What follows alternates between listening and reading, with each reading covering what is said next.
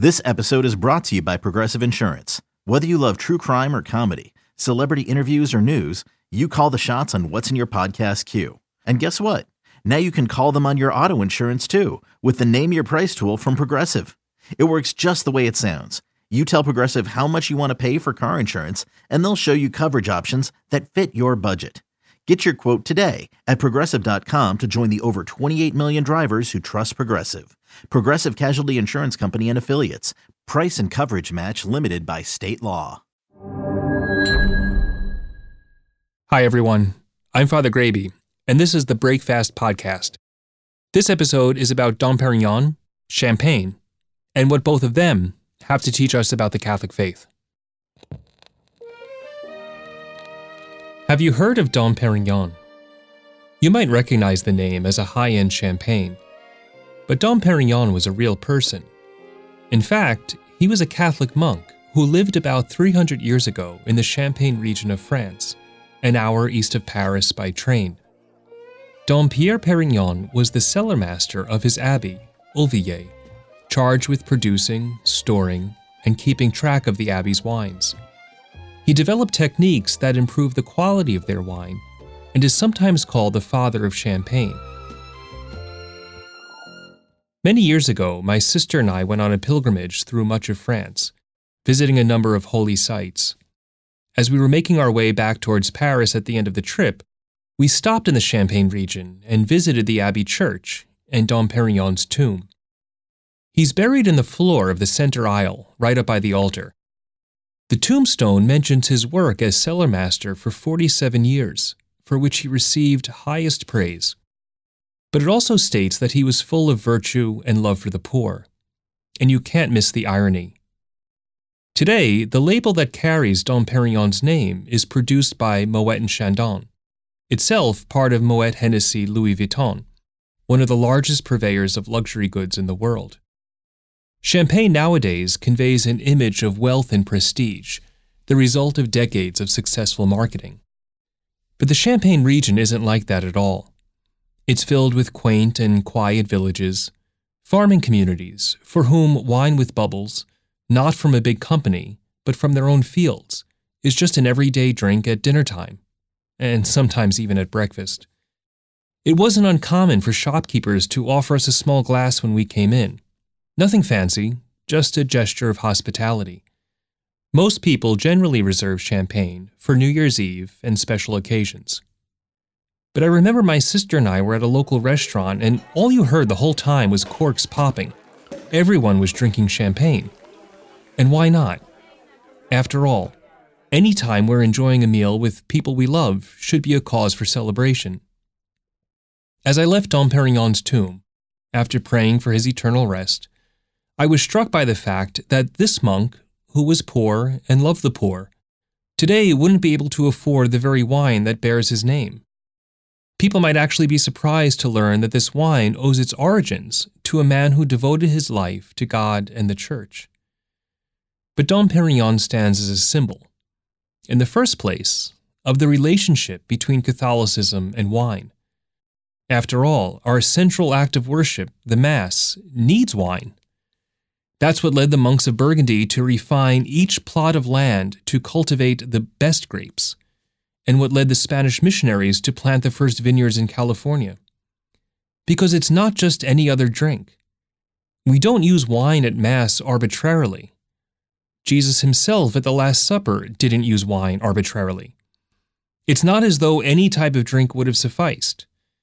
In fact, all through Jewish tradition, wine has a special significance. But to understand that, we need to look past the label and get to the heart of the story. It's no accident that Jesus' first miracle was to make wine. We hear about it in the second chapter of St. John's Gospel. Jesus, his mother Mary, and some of his first disciples are guests at a wedding in the town of Cana. All of a sudden, there's a terrible embarrassment. There's no more wine. Mary intercedes on behalf of the couple with her son, who instructs the waiters to fill some jars with water. Well, not only did the water become wine, but it was the best wine they tasted. St. John notes that the new disciples, seeing this first sign, began to believe in Jesus. There's a lot more going on here than we might at first realize. Jesus is sending a message by beginning his public ministry with this sign. You see, in the Old Testament, God's relationship with his people, Israel, is compared to a marriage, a permanent and faithful union. The problem is that time and again, Israel was not faithful. She would worship pagan gods instead of the one true God. The most famous example is probably at Mount Sinai, when they worshiped the golden calf. God had just delivered them from slavery in Egypt, and yet they still betray him. That unfaithfulness is compared to adultery. Wine becomes a part of the picture because it's a symbol of marriage. It stands for the whole wedding banquet. When Israel turns away from God, the prophets tell us that there's no more wine. They're saying the marriage is over. Well, now at Cana, there's wine once again. Jesus is starting to heal the broken marriage. What Jesus began at Cana culminates on the cross, in his passion, from the Latin word for suffering. But that involves another transformation. At Cana, Jesus takes water and turns it into wine. At the Last Supper, he takes wine and turns it into his own blood, the blood that he sheds for us, to pay the price for our sins and bring us back into the marriage. That's the same blood we drink at Mass, the communion we receive. Think about it. Jesus gives us his very self, his body and blood, to unite himself to us. It's an image of marriage. That's why the church is called the bride of Christ. But in marriage, both husband and wife have to give themselves entirely to each other. Jesus gives himself to us on the cross, in the blood he pours out for us and gives to us, to have union with us. But what about us? How do we uphold our end, give ourselves to God, and share in his death and resurrection? Well, wine offers some insight for us as well. Let's look at the Passion. The Roman poet Virgil wrote, Bacchus amat colles, or Bacchus loves the hills. Bacchus was the Roman god of wine, and Virgil's saying that grapes that grow on hillsides make the best wine. There's a larger point here. The best wine comes from grapes that struggle. When you have grapes in a low-lying valley with plenty of water, it makes them fat, with diluted flavor. Instead, the hillside doesn't retain as much water, which forces the roots to go deep, extracting flavor from the soil and concentrating the juice.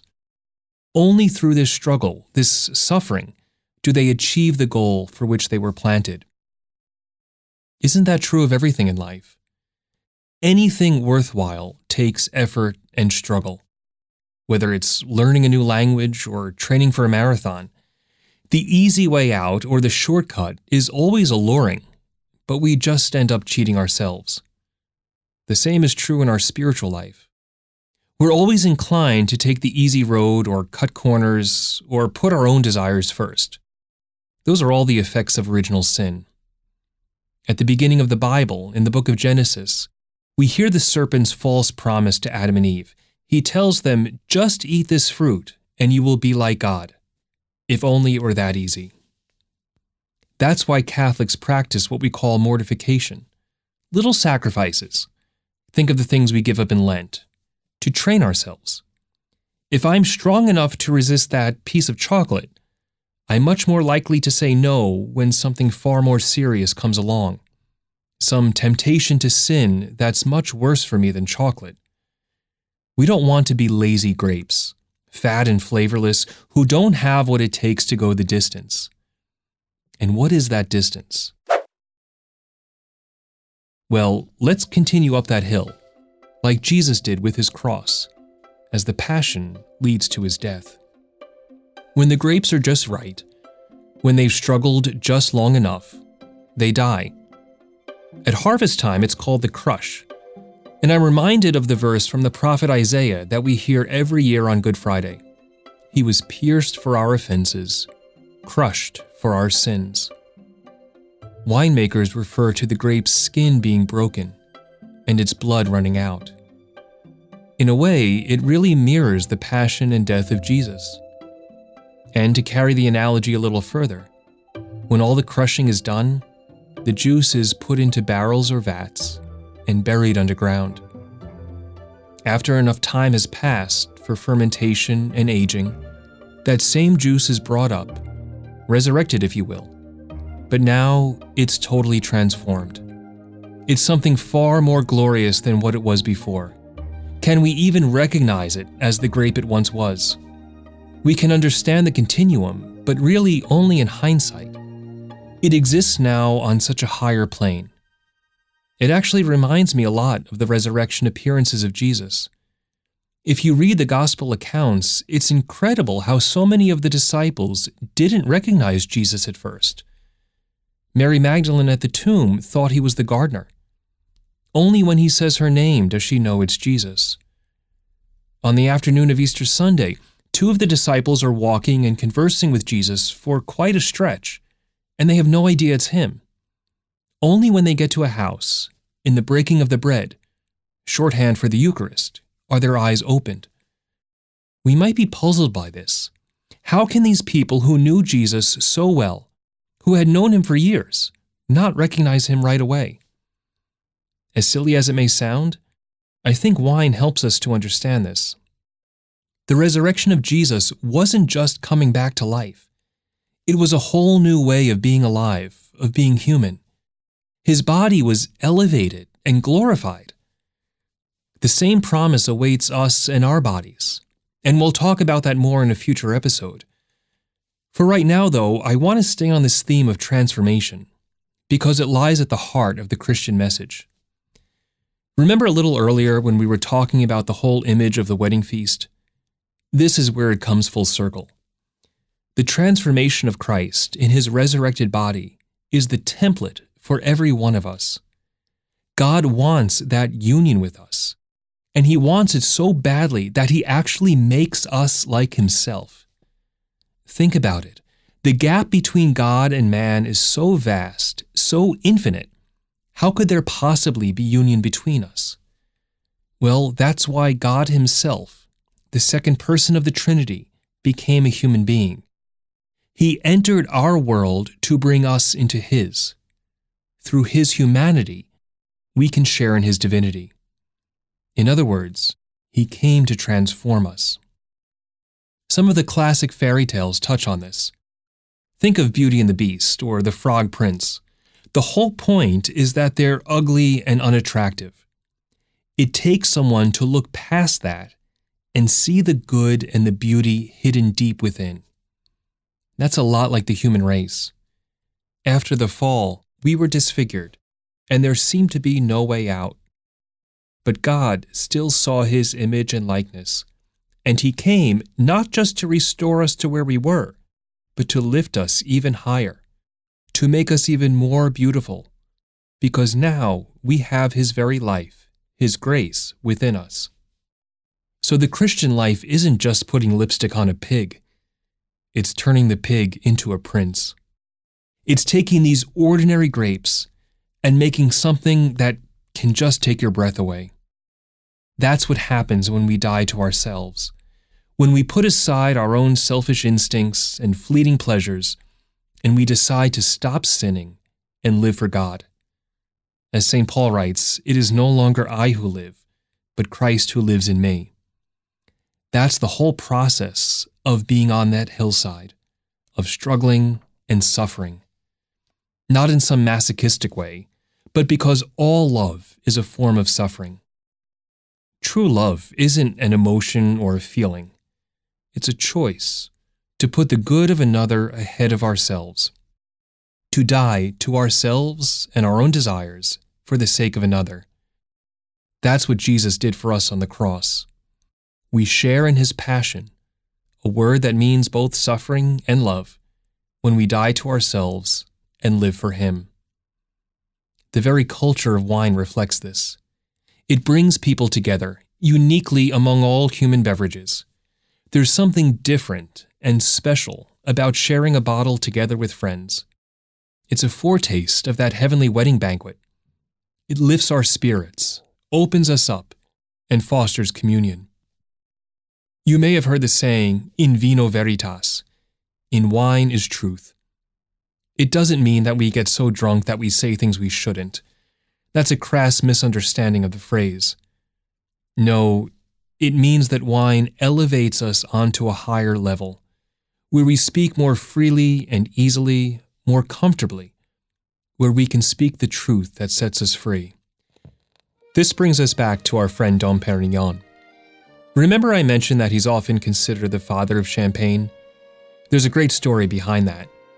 But to appreciate it, we need to make a quick little detour into winemaking itself. I don't think the cellar master of Holvier would mind. In order to make wine, you add yeast to grape juice. The yeast converts the sugar in the juice into alcohol. In this process of fermentation, it emits carbon dioxide. Why does this matter? The Champagne region is about as far north as you can go while still being able to make excellent wine. The problem is that when the weather gets that cool, the juice doesn't have enough sugar in it to become alcohol. That would make weak and boring wine. So winemakers, like Dom Perignon, add sugar to the juice to prop up the alcohol level.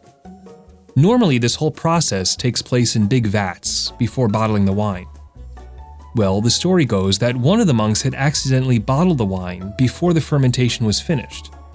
So the yeast was still eating the sugar, converting it into alcohol, and emitting carbon dioxide. The problem was that the CO2, which normally escaped from the open vat, was now trapped inside the bottle. Bubbles formed, and the pressure built up so much that the bottle started exploding.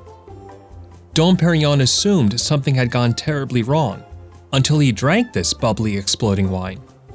And in the famous conclusion to the story, he's so thrilled by what he tastes that he runs up into the dining room where all the monks are in the middle of their silent meal and shouts out, "Come quickly, I'm drinking stars." The story itself is sadly apocryphal, and likely came from a marketing campaign in the 19th century. But as the Italians say, se non è vero, è ben trovato. If it's not true, it should be. I mention this story because, as strange as it may sound, it reminds me of Easter morning. A little background. When Jesus died on Good Friday afternoon, his followers had to bury him quickly. Why? Because the Passover began at sundown, and no one could do any work after that until the Sabbath rest on Saturday was over. So on Sunday morning, the first chance they get, a small group of women who were devoted to Jesus came to the tomb to finish anointing his body. When they arrived and found the tomb empty, they immediately told the apostles. The apostles ran to see it for themselves, and then never stopped telling anyone who would listen this incredible news, that Jesus who was dead is risen and alive. In fact, when they start proclaiming this amazing event to thousands of people, the crowds think that they're drunk on wine. They're just giddy with joy, and they don't care how ridiculous it sounds. They say, "You're not going to believe this, but you have to, because it's true." In vino veritas. It's the ecstatic, crazy reaction of someone madly in love, who's willing to do anything, to look ridiculous, even to suffer and die, as the apostles did, for this burning love. It's the love of a couple on their wedding day, the wedding feast that the living Lord invites each one of us to transform us, to join him in that union of love, to drink that good wine forever in his kingdom. That's the surprise and wonder of our faith, that looks beyond appearances, behind the label, and discovers something totally unexpected. And if a poor monk buried in an obscure church in a tiny French village can help us understand that a little better, well, I'll drink to that.